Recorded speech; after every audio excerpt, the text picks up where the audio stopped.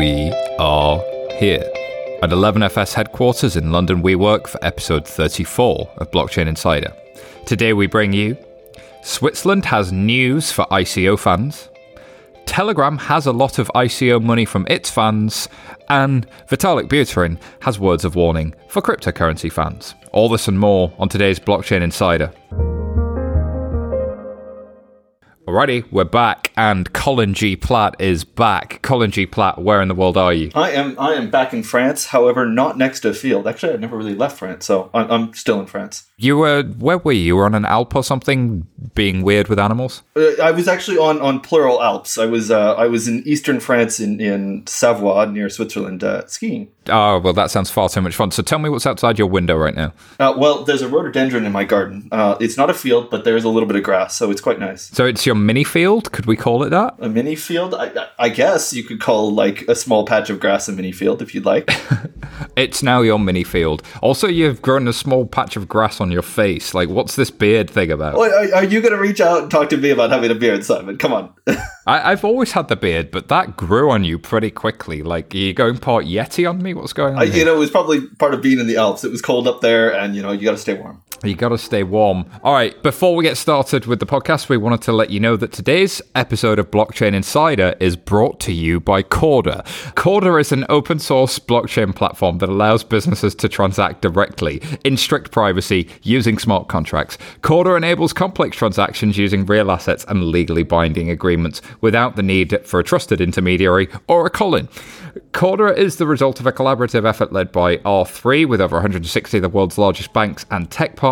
It's ready to build on today, even if you have a rhododendron, and the financial community is deploying Corda to manage their agreements and move assets globally. You can transform your business ecosystem with a platform selected by the world's largest institutions. Go to corda.net to learn more. And don't forget, CordaCon is happening in Tokyo on March the 7th. Don't miss out. You can email events@r3.com for more information and to register.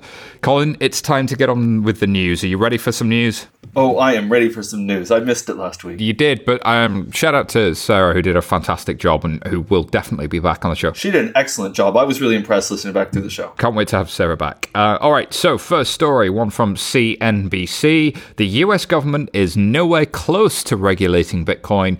White House cybersecurity coordinator says. So what's going on, Colin? This one, I have to say, it was one of my 2018 predictions that we came out with in December that the White House would say something. Rob Joyce here is a special advisor to the president, works with the U.S. Treasury Secretary, Steve Mnuchin. I don't know if I say that right. Nobody says that right, I guess. Anywho, he came out and said, look, it's something we're watching while he was at a Munich security conference, but they're not really ready to make any moves on it, which is probably a good thing because for once in a while, the U.S. administration needs to agree with what the people in other parts of the government, like the CFTC and the SEC, have been saying. So it's good that they're looking at it. It's good that they're kind of taking a step back. They're not moving forward on anything, but they are aware of it, which, again, it's good that they're aware of what's going on around them because that may or may not always be the case. I suspect that if things do start moving around more, you may see swifter action, but let's hope that the government's all moving together in the same direction, at least in the US. Yeah, there's an interesting quote here, which is, I think, from Rob Joyce, where he says, I think we're still absolutely studying and understanding what the good ideas and bad ideas in this space are, about the potential. So I don't think it's close. So they're still trying to get their head around it and understand it. And there's the quote we keep hearing from the CFTC Commissioner, Chris Giancarlo, who says we must first do no harm. I think the US has kind of learned a lot from how little they regulated the internet and then the explosion of activity they had after the Commerce Bill of 96, and kind of looking for that lack of regulation to kind of bring in innovation. But when you're dealing with people's money and people who may lose out, you've also got to be careful in terms of how you do that. So thoughtful comments here from that. And of course, we've seen this in the price recently, haven't we? That the steady recovery in Bitcoin and a lot of the crypto in the past week or two. Yeah, I think cryptocurrency traders were very happy with the comments that came out of the U.S. Senate committee with Christian Giancarlo coming in and saying exactly as you said, let's first do no harm. Let's see where the innovation can come from. I was surprised at how positively the markets reacted, I guess. I don't want to talk too much about the price of it, but what is really interesting in that is that people really expected the worst. And then when they came out and said what their prepared speeches said, which had been echoing what they'd been saying for the last about a year, people were very happy that they maintained a consistent line. I guess, as with all these things, one good tweet could ruin them. So we'll see if the tweeter-in-chief decides to break with what's been said. But this is a promising sign that at least they want to understand what's going on. Tweeter-in-chief, I like that one. All right. So speaking of people with large Twitter followings or followings generally, a story from CoinDesk where Ellen DeGeneres said Bitcoin's either worth $20,000 or worth nothing. I don't think she was making a price prediction here, but good old CoinDesk managed to turn it and make it sound like that. Sort of really nice little statement here that comes from this one where she says, think of Bitcoin as a bit like a picture of a goat on the internet. It may be cute, but it's only there on the screen. You can't reach in and pet it. You can hold it in your phone or on an app or a little plastic wallet or USB stick, but if your USB stick goes in the washing machine, then you are out of luck. I think that might be one of the best descriptions of Bitcoin for like the non-technical audiences I've heard. I know it's super, super, super high level, but like it kind of explains it, right? Yeah, it does. But I mean, how is that really any different from money in your bank account? Like, yes, you can go get a piece of cash, but like, what does that really represent, a piece of cash or a coin or anything like that? I mean, how is this really different from a US dollar? Or, you know, if you put money through the washing machine and it gets shredded up, you lost that money, you're out of luck.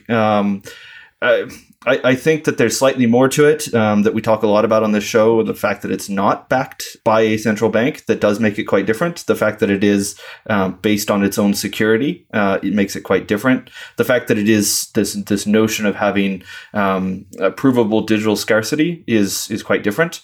So I think what's really interesting about this story is how it really showcases this theme that you and I have been hitting on, which is Bitcoin becoming mainstream. I mean, the idea that even a year ago, somebody like Ellen DeGeneres would be talking to her followers, who tend to be, for those the listeners that aren't familiar with the show, which I think would be surprisingly few, it's generally talking to people who are not techies, let's put it there, not necessarily people that we would equate with being into something like Bitcoin. So it is opening this up to people that watch daytime TV in the US, who may not be up to date with all these things. And it's quite a large following. And I think it's fantastic that at least they're going out and trying to explain. And I think she did a very good job, to her credit, in how she put this together and how she laid it out.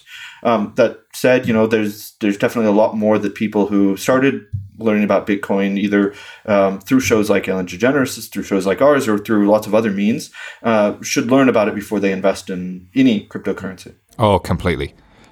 Learn more before you invest, and don't only invest what you can afford to lose. We can't say that enough, please. And that's not investment advice. That's just good practice.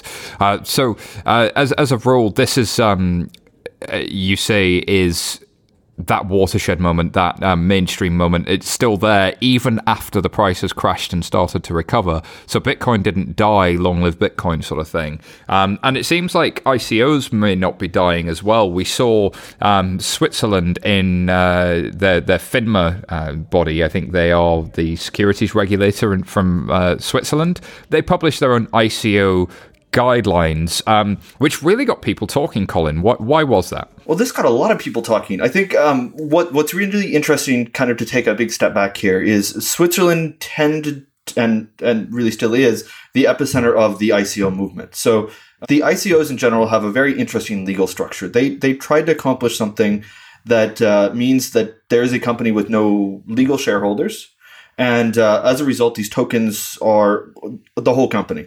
So what they do is they set up a legal structure which is a non-profit entity in Switzerland, or a Stiftung, and they tend to be in the canton of Zug, which is just south of Zurich.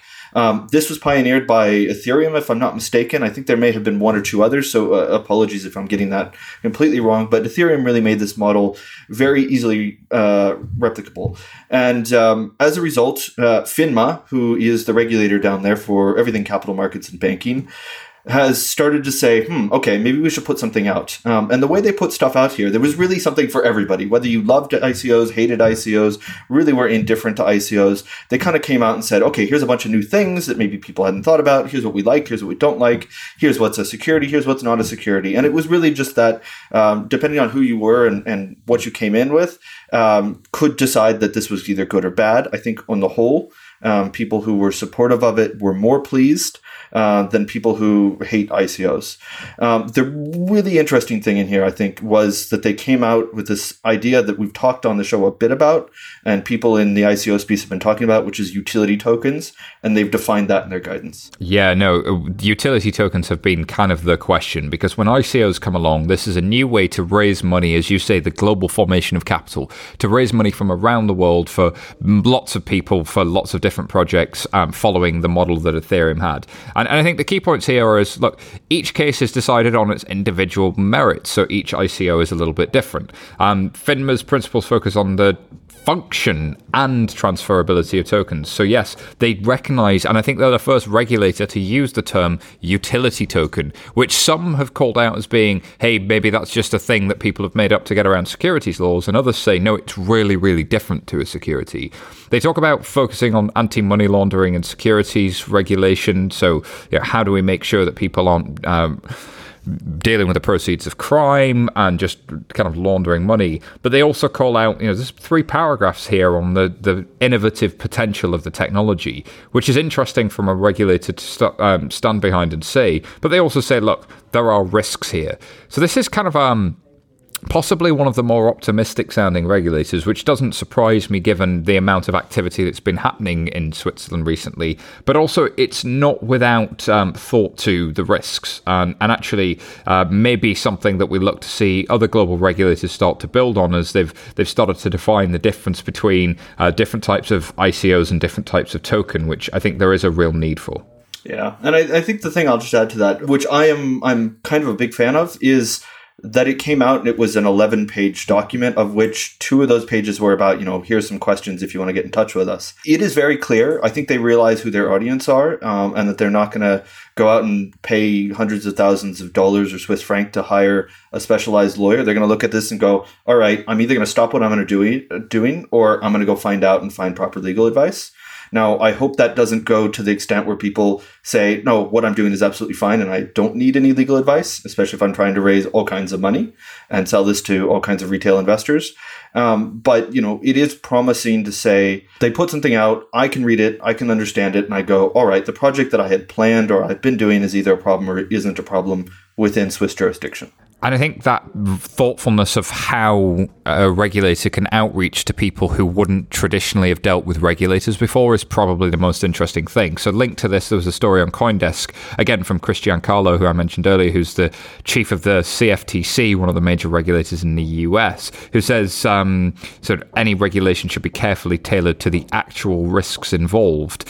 So the quote is, any proposed regulation of virtual currency platforms must be carefully tailored to the risks based on the trading activity and enhancing efforts to prosecute fraud and manipulation. Appropriate federal oversight may include data reporting, capital requirements, cybersecurity standards. All of this sounds like a lot of jargon, but he's really talking about how do we work with crypto exchanges to figure out what's going on inside the world of crypto. Maybe we could share data with them. Maybe we could think about how much cash in terms of US dollars they should be holding in case there's a run on crypto. Maybe we should think about the minimum cybersecurity standards so that they don't get hacked. All of these are things that people who are using a crypto exchange are really worried about. All of these things that make sense to regulators and existing trading venues kind of make a lot of sense. So again, it's a thoughtful, here's some things we should think about, here where we think the actual risks are. And all of those risks sound familiar to people who've been in the crypto space, who've experienced hacks, who've experienced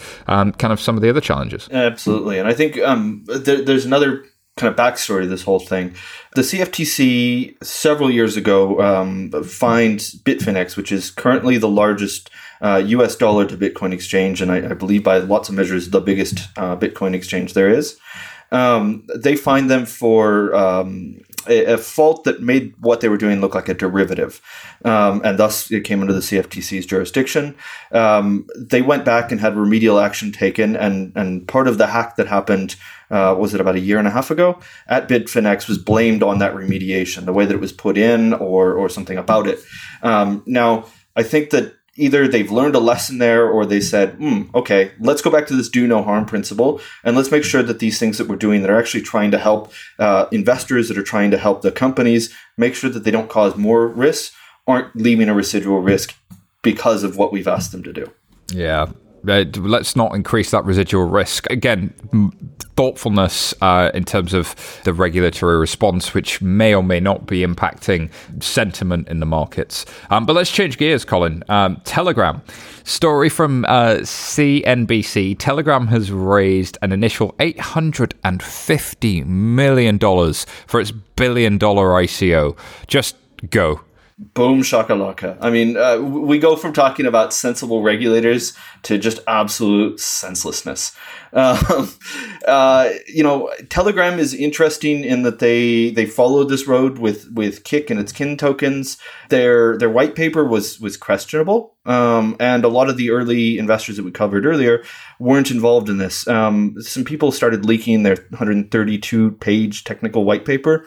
My God, 132-page technical white paper. I can guarantee that a lot of that $850 million that was invested, people didn't make it through the first 4 pages. It's really doesn't make any sense. I don't know why they're getting so much money other than the brand that is Telegram. And I don't know if this is really adding any value to anyone. Yeah, I'm missing it. I'm not getting why, other than a gold rush, other than people who feel like they missed out on the ICOs at the institutional level, feeling like they can get into this and feeling like they're dealing with a larger organization. I don't get what the sale is here. And I think a lot of people in the community that I've spoken to are in the same position. It's like, well, what are you actually building here? What do you need a token for? And there's some early ideas that come out in the white paper, but I haven't really seen the argument for why their token has utility. I haven't really seen that stuff. Now, maybe I'm missing it. Maybe I just need to go back to that white paper. But frankly, I have more work to do than I can handle this week. So I don't know if I'll get through that. But do reach out to BChain Insider if we're missing it here. 132 pages is a lot. No, I mean, I think that this is really a sad missed opportunity because, I mean, maybe there is something why Telegram or any other social media app should have some kind of blockchain something. But, I mean, honestly, wouldn't you just get some of your smart programmers that you have at Telegram, go raise a bit more VC capital and say, why don't you go try to build something on top of another blockchain, see what makes sense, see what doesn't. And when we prove that it makes sense, then we can actually go out and raise money to increase the size of that and increase the following of that and give everybody skin in the game on that. I mean, isn't that the logical Silicon Valley way to do things? Like, figure out what this stuff is, figure out what makes sense, what problem you're actually solving, and go raise money to solve that problem. I mean, isn't this how these guys were raised? Yeah, and to be fair, look, Silicon Valley's done well on businesses that could get to scale before they figured out how to monetize, but ICOs are much more about, well, actually, we're building a platform and you'll own a piece of that platform, and here's how the platform's going to monetize. So there's always this tension. Telegram Open Network cryptocurrency will be used to facilitate payments and microtransactions between 180 million users. So you got 180 million users who might be paying each other, but what are they paying each other for, and what are those services? Because let's not forget, Telegram is the home of the Pump and Dump group. So really concerning what that might be, and there's a level of fiduciary responsibility that they need to think about. The flip side of that, of course, is, well, if you look at WeChat from Tencent, micropayments inside that application are absolutely massive and facilitate a good chunk of the Chinese economy. So it's not unheard of that payments make sense, but I just don't. This feels again like a lot more of a grab of money that was on the table for ICOs rather than anything else. That's exactly what I think we're all worried about in this, and maybe we'll be proven wrong. I'm happy to be proven wrong, and Telegram can go out and make an absolute success of this, and all the people that put money in will make money, and all the people that use the product will love it. I just don't see those ingredients coming together,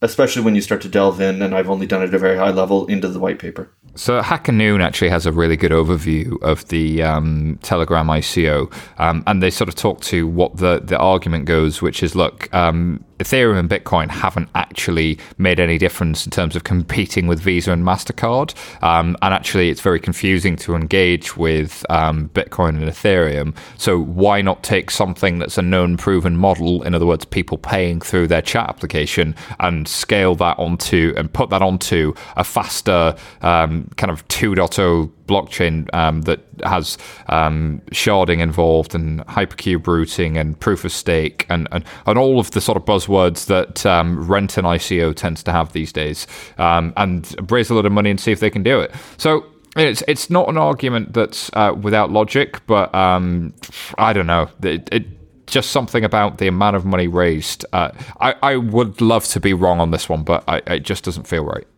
All right, next story. Speaking of things not feeling right, I think Vitalik has warned that cryptocurrencies could drop to near zero. The way Fortune wrote that headline, it sounds like he's made a price prediction. But actually, his tweet was written like this.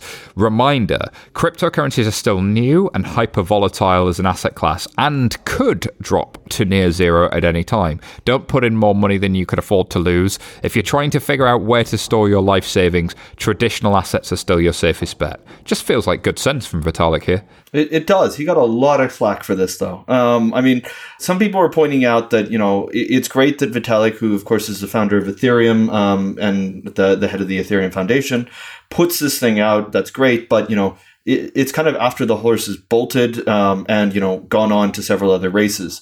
Ethereum is not brand new by cryptocurrency standards. It was kind of launched in 2013, if you really go back. 2014 was the crowd sale. 2015 is when it actually came online. There's lots of things that are much newer than it. And the fact that he's come out now when he's already made, by some estimation, billions of dollars, a lot of people are criticizing that fact. I absolutely am staunchly in support of the what he said in here, and I think we've said this time after time in this show, and I think we've all retweeted this thing over the last week. These things are very volatile, and the people that are coming out and saying, okay, yeah, it's funny of you to say this, listen to the message. I mean, a lot of these people are also very critical of the investment. You can pin down Vitalik and say he's doing the wrong thing or he's done it too late, but it is the right thing to say, and I'm glad that he said it. Yeah, and it's puts him in a different position with potentially regulators, with governments and so on, and it puts him in a different position in the community as I think trying to say the right things and move the community in a direction that suits people who may be vulnerable, rather than being kind of in that pump and dump community. And he's always been quite outspoken, going back to his early Bitcoin magazine days, but always quite clear and concise in what he's aiming to achieve. So good on you, Vitalik. Did you see the thing that came in on top of this just before we move on? There's been a big scam going around, and I don't know if people have seen this. People is posing as Vitalik and copying his Twitter account, coming in and responding to everything through their bots or whatever, saying, if you send money here, I'll send you back more ETH. And I think this actually got picked up by one of the cryptocurrency news websites. They didn't realize it was a scam. So I think that it was interesting. He put out another scam, and that had follow-ups from the bots about scam. Like he said, don't ever send me money. I'll never ask you for money. And then the bots came in. There's not only the possibility you could lose money from the market prices going up and down, but there are scams. So please, people, be careful. Wow. The scams around the space are, I think, why international regulators are very concerned about it, and why banks won't touch the space. So again, if you're Vitalik and you've got a lot of projects that can't get bank accounts, then making this sort of distinction between the pockets of light and the pockets of dark in the space are kind of important, especially when there's a lot of perception, I think, amongst banks, but there's not a lot of understanding across the breadth and depth of those 100, 200,000 person organizations about how you'd give somebody a bank account. So to have a big public figure saying things like this hopefully increase the legitimacy for the space. next story comes from Vice. Again, talk about the mainstreaming of the subject. Bitcoin is becoming a nightmare for divorce lawyers. So a UK firm is warning of a looming divorce nightmare. Like, divorces were fun anyway, but anyway. But is there anything more mainstream than divorce, right? Well, no, 50% of people these days, right? It's half of people be losing half. All right, so as spouses quibble over the value of Bitcoin and other cryptocurrencies that can fluctuate wildly, the law firm Royds Withy King says that it's a flurry of cases recently involving disputes over cryptocurrency holdings. One was valued at $1.4 million. They're working on 3 separate high-value divorce cases where spouses are seeking the disclosure and potential share of cryptocurrency asset. This is why you want to be your own bank, isn't it, Colin? Because you've got a string of former lovers that you're just not telling the listeners about. Is that what it is? Oh man, no! Isn't this the thing? Like, everybody's always joking, like, just tell the court you lost your private key or something like that. I mean, a lot of people are coming around saying, Bitcoin's really cool because nobody can take it from you, and then you read these types of things and go, actually, the law is pretty good at taking things away from people if they don't deem it that they should have them. So it's an interesting word of warning that I think spreads beyond just the realm of divorce. And I feel bad for anybody going through a divorce right now or having to deal with splitting up assets, including cryptocurrencies. But it is interesting to see how this thing gets shoehorned into everything else with all of the nuances, like the nuances we were talking about in so many of the other stories. So not only is this Bitcoin stuff new, exciting, volatile, scary, it's also quite hard to pin down. It's hard to pin down, but that was, for some in the community, its intent. Be your own bank was the idea, and kind of once your money is yours, it's yours and nobody can take it from you was kind of the core idea. The flip side of that is you can't mainstream it with those concepts because consumers lose money, and then regulation comes in to react to public opinion, and then regulation can only be enforced by laws and courts and governments. So therefore you end up having to kind of take away some of that be your own bank side with things like know your customer, and once you've got know your customer, once you know who holds a Bitcoin, then you can potentially help take away that Bitcoin, whether it's through law enforcement or other means. So it raises some interesting questions for sure in terms of what is the purpose and future of it. And the interesting thing about something like Bitcoin is the intended purpose and what it ends up being could be 2 different things. Alrighty, next story on Forbes. Atari, the famous video game company from the 70s, parents of Pac-Man and Miss Pac-Man, they're launching their own cryptocurrency, the Atari token, because, well, of course it is. Is this just PR, Colin? I love how because of course it is something that you would absolutely say, and I had to look in this link to make sure you weren't quoted in it, because that is something you'd say. It is the actual title of this thing from Forbes. Way to go, Forbes. You've now done Simon Taylor. We talked about Telegram. Hell, why not? This is another thing. They're talking about the global reputation of Atari. The only thing I remember it for is the fact of, Pac-Man and some of these arcade games. This is not the place that you necessarily go to looking for new innovation, and it feels a whole lot like the new meaning of Kodak moment, which is, hey, let's strap a blockchain on top of it because why the hell not? Hey, it worked for Kodak, right? Oh, wait a second. Oh, wait. You'd think they'd learn, right? Is this like we'll just stick this out there and hope we get a pump in the share price? And actually, is that not risky with regulators? I really think management teams need to think seriously about this stuff. Like, this isn't the companies that would excite you doing this stuff. It's kind of the dregs here. When it's not Telegram and it's not Atari and it's not Kodak, but it's actually the big names, they're probably doing it behind the scenes if they are working on this tech, and working behind the scenes, they'll get it right and then they'll launch it and they'll put all their might behind it rather than do a press release whilst they try and figure it out. So there's a different thing there, and it gets away from kind of this core idea of, look, we're building platforms that are open source and this is a different way of funding the development of free open source software. It's much more about, hey, this company that's kind of dying and it has a bad top line is looking to get a press release. It's quite sad, really. Yeah. And as a fun fact here, because Simon always likes these fun facts, Atari is actually a French company. I just learned that now. You can stick with your mini field, and I'm going to move us to the next story from an publication called Bazinga. That was spelt quite interestingly, and it made me think of Sheldon Cooper. So with China cracking down, where do you mine Bitcoin instead?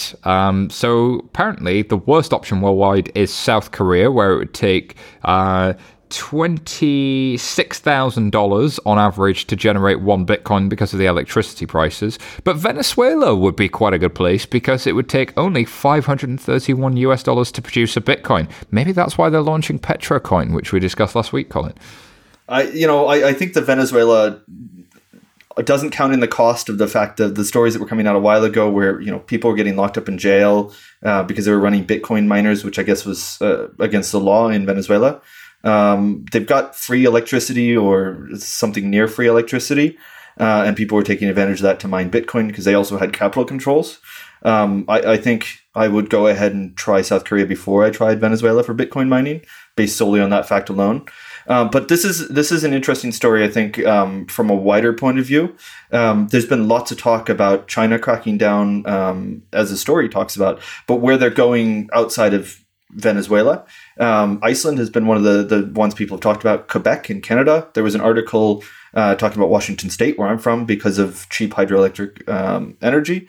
Some of this, and I know this is something that you were talking about a while ago, Simon, on the show, some of this may go to further renewable energies. There was some interesting talk from the Quebec people promoting this, that it tends to use energy that they otherwise can't do anything with and just end up burning off.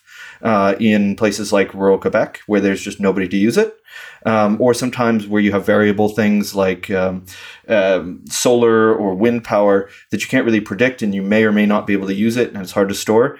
Maybe mining Bitcoin isn't such a horrible thing, but I think a lot of places like Venezuela or some of the other cheaper places, that may not be the case. So interesting to see where that goes. Yeah, the crossover of energy markets, energy overproduction, and the kind of the fluctuations in renewables in terms of the energy they produce, the time of day they produce them, the oversupply, the undersupply, and the nature of trading those speaks to why I think both Power Ledger and Grid Plus are kind of compelling projects to learn about. I mean, super early days and kind of super early in terms of what it might mean. But then there's the dynamics of where in the world do you place a mining operation, both from a legal perspective. I think also there's a question about why is China cracking down? Because if you think about it, if I had a lot of proceeds of crime, it might be harder for me to take that to a Bitcoin exchange and try and launder the money than to build a Bitcoin mining operation with those proceeds of crime, and for then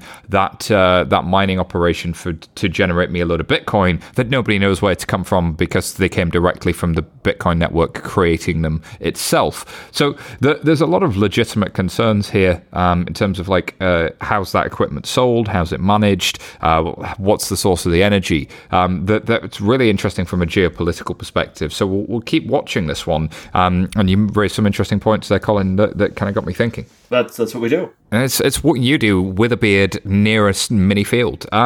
You wanted to follow up on a story we mentioned last week. There was a dark pool ICO story. So why did you want to follow up on this one? Well, this is something you guys started to talk about last week, and of course I was in France, so all I could do was send you nasty messages about it. You're still in France? Well, the other side of France, Eastern France. Let's go with that. So this was an article about dark pools and a dark pool ICO that raised about $30 million at the time. What is a dark pool? First of all, a dark pool is contrary to an exchange like a cryptocurrency exchange or a more standard exchange like NASDAQ or London Stock Exchange or any of those other ones. It takes all the trades or potential trades from somebody and it kind of spreads them out without showing all the information to everybody. They decided that one of the big problems in cryptocurrencies was the fact that everybody could just go in and trade, and maybe that's why there's a lot of volatility. And if somebody sees that you want to sell off $10 million or $20 million in Bitcoin, the price is going to collapse and go down by 5 or 10%. So their solution was, hey, let's get this ICO out there, and we're going to get rid of all these OTC brokers. For those that aren't aware, there are some companies that have entered the space for the last few years, and their business is simply going out and saying, all right, you probably a lot of Bitcoin, you want to sell a lot of Bitcoin, let me go sell those on your behalf and make sure the price doesn't drop by 5 or 10 or 20%. And then I'll give you all the money for it. They're saying, well, look, we don't trust those guys. We have all kinds of fancy things. This again feels like maybe not a horrible idea, but I don't know that it's fully thought out. I think they missed the fact that dark pools themselves do have lots of OTC brokers in them. And if they want this thing to work, they can't go out and just disrupt the OTC brokers. They need to work with them. So I wish these guys success. I know they've got lots of investors, although I don't know what investors in ICO mean other than they got in early and they may or may not stay with you. So great for them. Hopefully it works out. But I think these guys are going to have a lot to learn. They've even said that in their own press release. They're not really even sure how it's going to work. So we'll see. And look, there's an element of risk when you're investing in anything. A seed round company wouldn't have product market fit figured out. And there's something about the bliss of ignorance in terms of like sometimes people have created things setting out to do one thing and then creating something else and startups do pivot. But also an awful lot of them fail. Yeah. And $30 million is a larger than general ticket outside of the cryptocurrency space for this level of investment. And for this level of thought and experience as well. But with 30 million, maybe they could hire some people that know a little bit about that space. I'm sure there's lots of people in Wall Street and elsewhere that really want into the ICO world. It seems like the exciting thing to do these days. Okay, stories we didn't have time to cover. Story from Medium by Chris Dixon, who is a partner at A16Z. Why decentralization matters. If you read one thing this week, read that. I think it's a very articulate argument for the powers and the potential for decentralization and the time horizons involved with some of this stuff, and set against the context of the development of the original internet. But as Kadim Shuba pointed out, the FT journalist, he pointed out on Twitter, actually decentralization's amazing, but surely if like the internet was decentralized, the reality is companies then use that to build really interesting centralized businesses over the top of that decentralized kind of infrastructure, like for example Coinbase on top of Bitcoin. Then kind of, is the vision of decentralization actually that you're just building new infrastructure for more centralization, and should you be really thinking about it in different terms? Which is an interesting set of questions. Story in F News, Ethereum dev Yoichi Harai steps away from a role as EIP editor, so the Ethereum Improvement Program or Plan, I can't remember what the P in EIP stands for, and raises questions about the process. So that's how I guess these organizations, Ethereum and some of these open source projects put together a plan for how Ethereum will be improved and vote on which one of those plans gets put together. And I think indeed a lot of the ERC tokens originally went through that process and many more. Really good. Let's just hit on that one real quick. So that it is an interesting process, and I think we should go in depth in another episode about how that works, because it's very similar to the Bitcoin BIP process. This Ethereum dev, Yoichi, stepped away actually because he was worried about Japanese laws and how that might come in effect. And a lot of people were worried about what happened there. And this is actually all kind of coming back to the parity hack that we covered on the show a few months ago, where money was locked up because of one of the Ethereum clients' parity. And there was a proposal actually put out in the form of an EIP that said, well, we can do this process and retrieve funds and do forks at will to recover lost funds. And he was worried that would violate Japanese law. He's based in Germany, but I believe a Japanese citizen, and he raised the alarm bells and decided that he no longer wanted to be a dev for this. So I definitely appreciate you standing up for your morals here, Yoichi, if you're listening. So we'd love to have you on the show to talk about it, but we do want to cover the process in more depth. Yeah, let's see if we could reach out to Yoichi, because I think there being Japanese law involved, that going all the way back to the parity hack, there's a lot more to this than meets the eye. Definitely. All right, story on CoinDesk. Citibank and Crédit Agricole have bought a stake in a company called Settle, SETL. And, of course, story in CoinDesk, R3 are training DLT lawyers, which may be the most rock and roll headline I think I've ever heard. Colin? I thought it was really cool, actually. Well, you're a rock and roll kind of guy. I'm into rock and roll DLT and law, right? I am not a lawyer at all. I just, have an affinity for them. No, let's just hit on this real quick. So, again, Bitcoin, cryptocurrencies, all that's great, all that's fun, all that's different. these guys have actually said, right, we're not doing that. We're doing the DLT thing, which is wider. But there's still lots of interesting questions. Let's get a bunch of lawyers around the table and talk about how to do those things. And this potentially takes this problem that we've been talking about a lot for a long time about we have legal contracts, they're in paper, they're expensive to maintain, they're expensive to negotiate. Let's put them in this cool new digital thing that happens to be a distributed ledger, and let's manage a lot of those things that can be automated. And let's figure out what the things that can or can't be automated and how they might fit into this Ricardian contract that Ian Grigg put out very eloquently years ago, where we have another legal agreement that needs to be bound on top of that. What would that all look like? So R3 been very successful in building a consortium with financial institutions, with technology partners.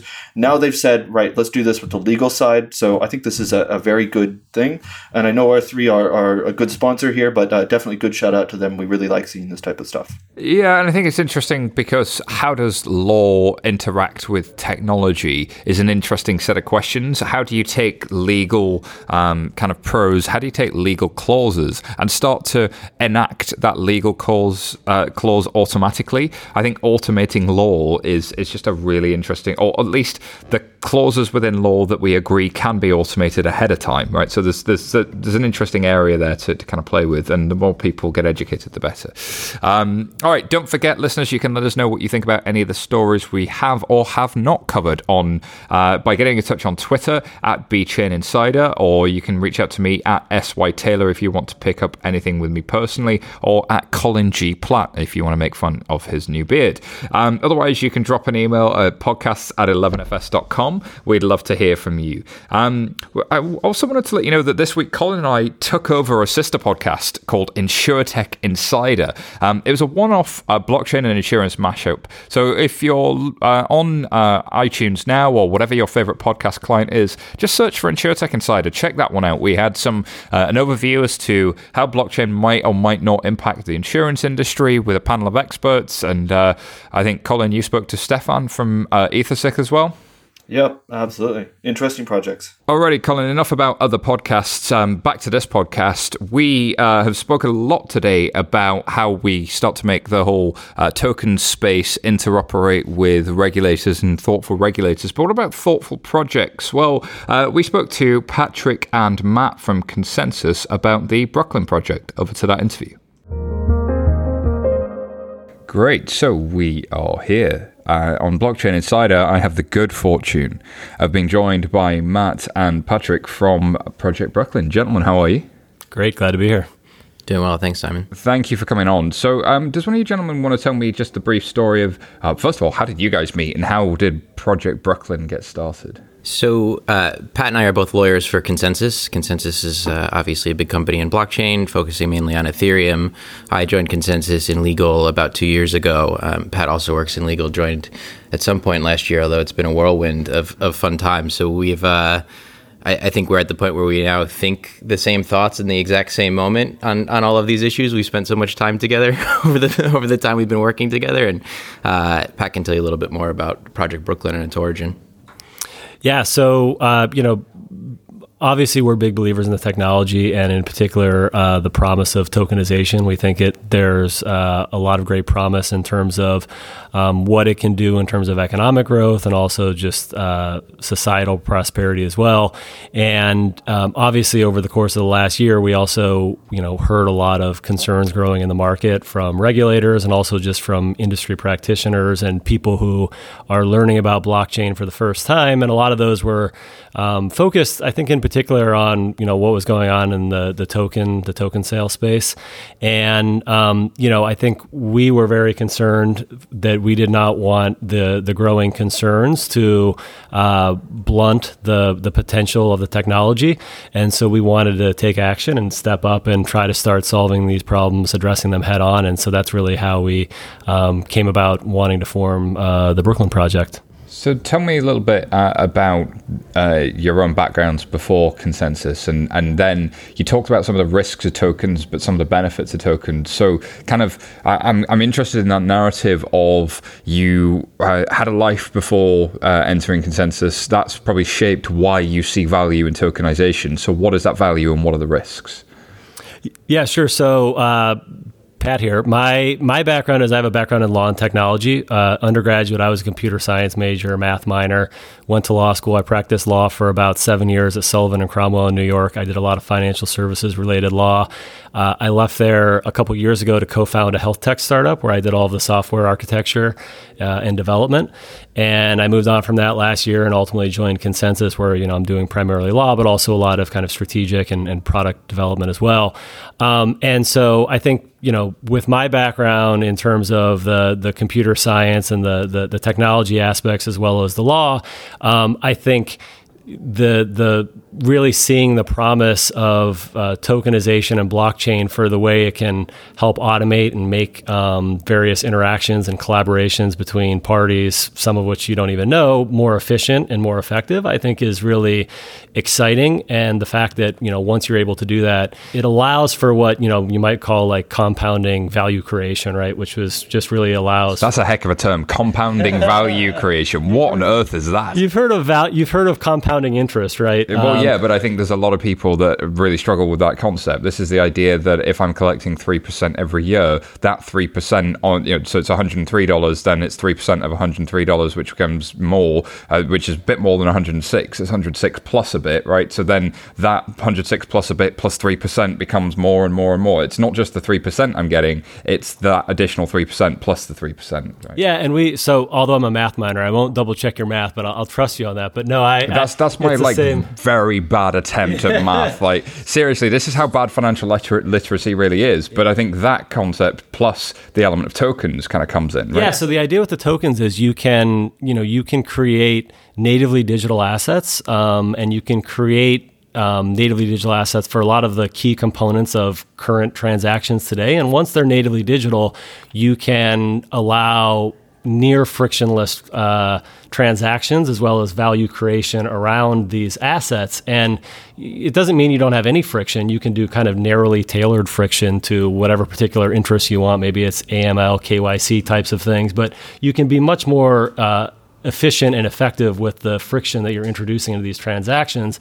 So then the idea is if you have these transactions or value creation events that are near frictionless or very efficient, that then creates the opportunity to have additional transactions and value creation events around that first layer. And it's just, it's layer upon layer of kind of more complex and more efficient transactions and value creation events become possible. Ooh, layers of value creation. I mean, it could either be a great McKinsey slide or it could be a breakthrough in financial innovation and kind of tokenization. So what are the threats to that? Because you said there was this kind of drumbeat of negative regulatory pressure that might have been seen. I mean, we've obviously seen China and South Korea, and some of the mood music has certainly changed with what's coming up at the G20. They're starting to discuss it. Prime Minister of the UK even said that they need to look at Telegram as being the home of kind of terrorists and criminals. There's a very negative perception that's out there. I mean, is some of that warranted? I think the concern of the regulators is warranted because it's in their purview to be concerned about these things. Whether or not it's justified, I think, is another question. I think people are usually fearful of new technologies. I think a lot of what this technology enables is, as Pat said, sort of frictionless value transfer, which I think sort of scares a lot of people, that you could have these transfers that were previously done through a trusted third party that, the regulators came to trust, right? Regulators like banks because banks serve an important function in regulation for KYC, AML, things like that. For our purposes, we see, that may not be necessary, right? We can reinvent the world where we have all of the same protections that regulators might be concerned about, things like KYC and AML, but we can do so in a way that adds more value to consumers and takes out some of that frictional cost. Right, and that's a really key point, because if we just impose regulation the way we used to think about it, KYC, AML the way we used to think about it, show me your passport type of regulation, surely then we're reintroducing kind of an analog process into something that's really digital. We're kind of trying to kludge in this old world of analog, and we're missing the innovation. But the intention is good. The intention is efficient, fair, transparent markets. But the effect is actually that you lose the efficiency. You may even lose some of the fairness by using the analog process. So talk to me about how you're thinking about what are the key tenets of Project Brooklyn, and what are you guys slated to deliver and execute on? So I think one of the key tenets really is focusing on consumer protection.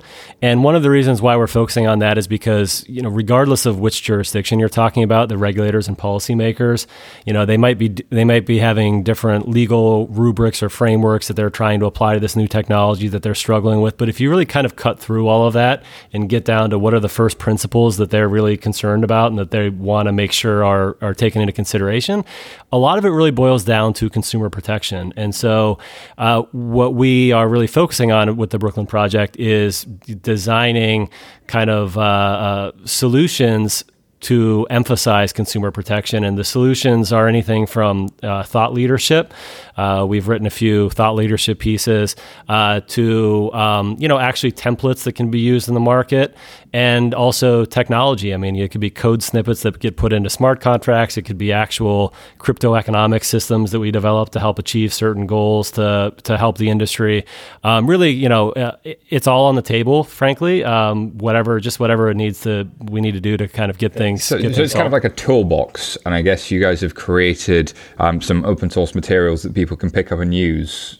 A little bit. I think it's also, in terms of how we're going about this, we're also going about this in a very open source way. So we have a Telegram channel, we have a Reddit channel. We're posting very early work product to get feedback from the community early on.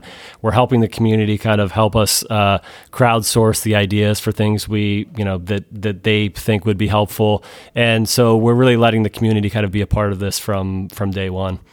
So where do we go from here? Like, what does a good outcome to Project Brooklyn look like? What do you hope people do with the tools you're creating? So we hope that they're used, right? We hope that they're both used and useful. So we've talked to a lot of regulators around the globe, and the consumer protection is the one constant across every continent you talk to a regulator on. It's what everybody's concerned about. We heard about it again today from a European country.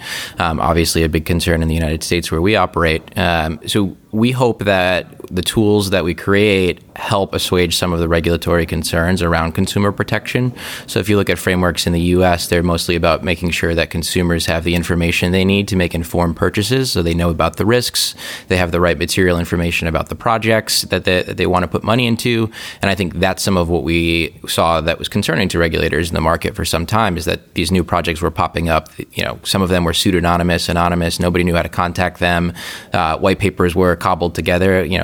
We've been doing this for a long time, and white papers were once 40 pages with lots of technical information. There came a time where there were 38 pages of bios and paid advisors, right? And so the question is, do people actually understand what they're buying? And we hope that the Brooklyn Project really gets at that. We're working a lot on sophistication of purchasers to make sure that these assets are something that they're are apt for them to purchase, and that's both financial and technical sophistication. So a new sort of layer to the traditional view, which was that if you're rich, you're qualified. We think that the new world's a little bit different. So one, can you tolerate financial risk? And two, do you actually understand the technology in a way, or you're just sort of just chasing? CNBC was talking about Ripple, so I want to buy Ripple. And I think in the short term, in particular, I mean, we hope to hopefully in the short term have a framework together that we think addresses a lot of the consumer protection needs, but it's a framework for selling tokens in a way that helps protect consumers and also deliver great technology. Yeah. So where can people go to find out more about Project Brooklyn? We have a website, thebrooklynproject.consensus.net. We also have a Twitter. I actually forget the handle. It's a bit complicated, but you can find us through Consensus. We're on the Consensus homepage, consensus.net. Brilliant. Gentlemen, thank you for being on Blockchain Insider. Thanks so much. Thank you. All right, a big thank you to Patrick and Matt, and of course, my co-host, Colin Platt. And Colin, will you be doing amazing things in France this week? I hope to be doing amazing things in France this week. I have a lot of work I need to get done. Yeah, we do. We got to get through some stuff. We be doing the work here at 11FS, and as does our media team. So thank you very much to Laura Watkins, our producer, Michael Bailey, our editor, and assistant producer Petra, who's still recovering but managed to help us out with show notes and a lot more. Shout out, Pet. I think he has rabies, so watch out. Oh, look out! He could have anything going on. He's been dangerously ill, but doing amazing things, all things considered. And get well soon. And hopefully catching up on some good movies, because Lord knows he needs to needs to get educated in the movie space. But we'll follow his saga of getting well and getting educated in movies as future shows develop. As a quick, that on a blockchain, actually. We can put that on a blockchain. 11FS, the company that brings you this podcast, are a challenger agency. We help you do stuff. We help you build stuff. We help you understand blockchain. We help you understand DLT. And we are right here at 11fs.com if you want to know more. Please do subscribe to our podcast, leave us a review on iTunes, and spread the word. Tell all your friends and colleagues to listen to. We'll have more Blockchain Insider next week. For now, goodbye.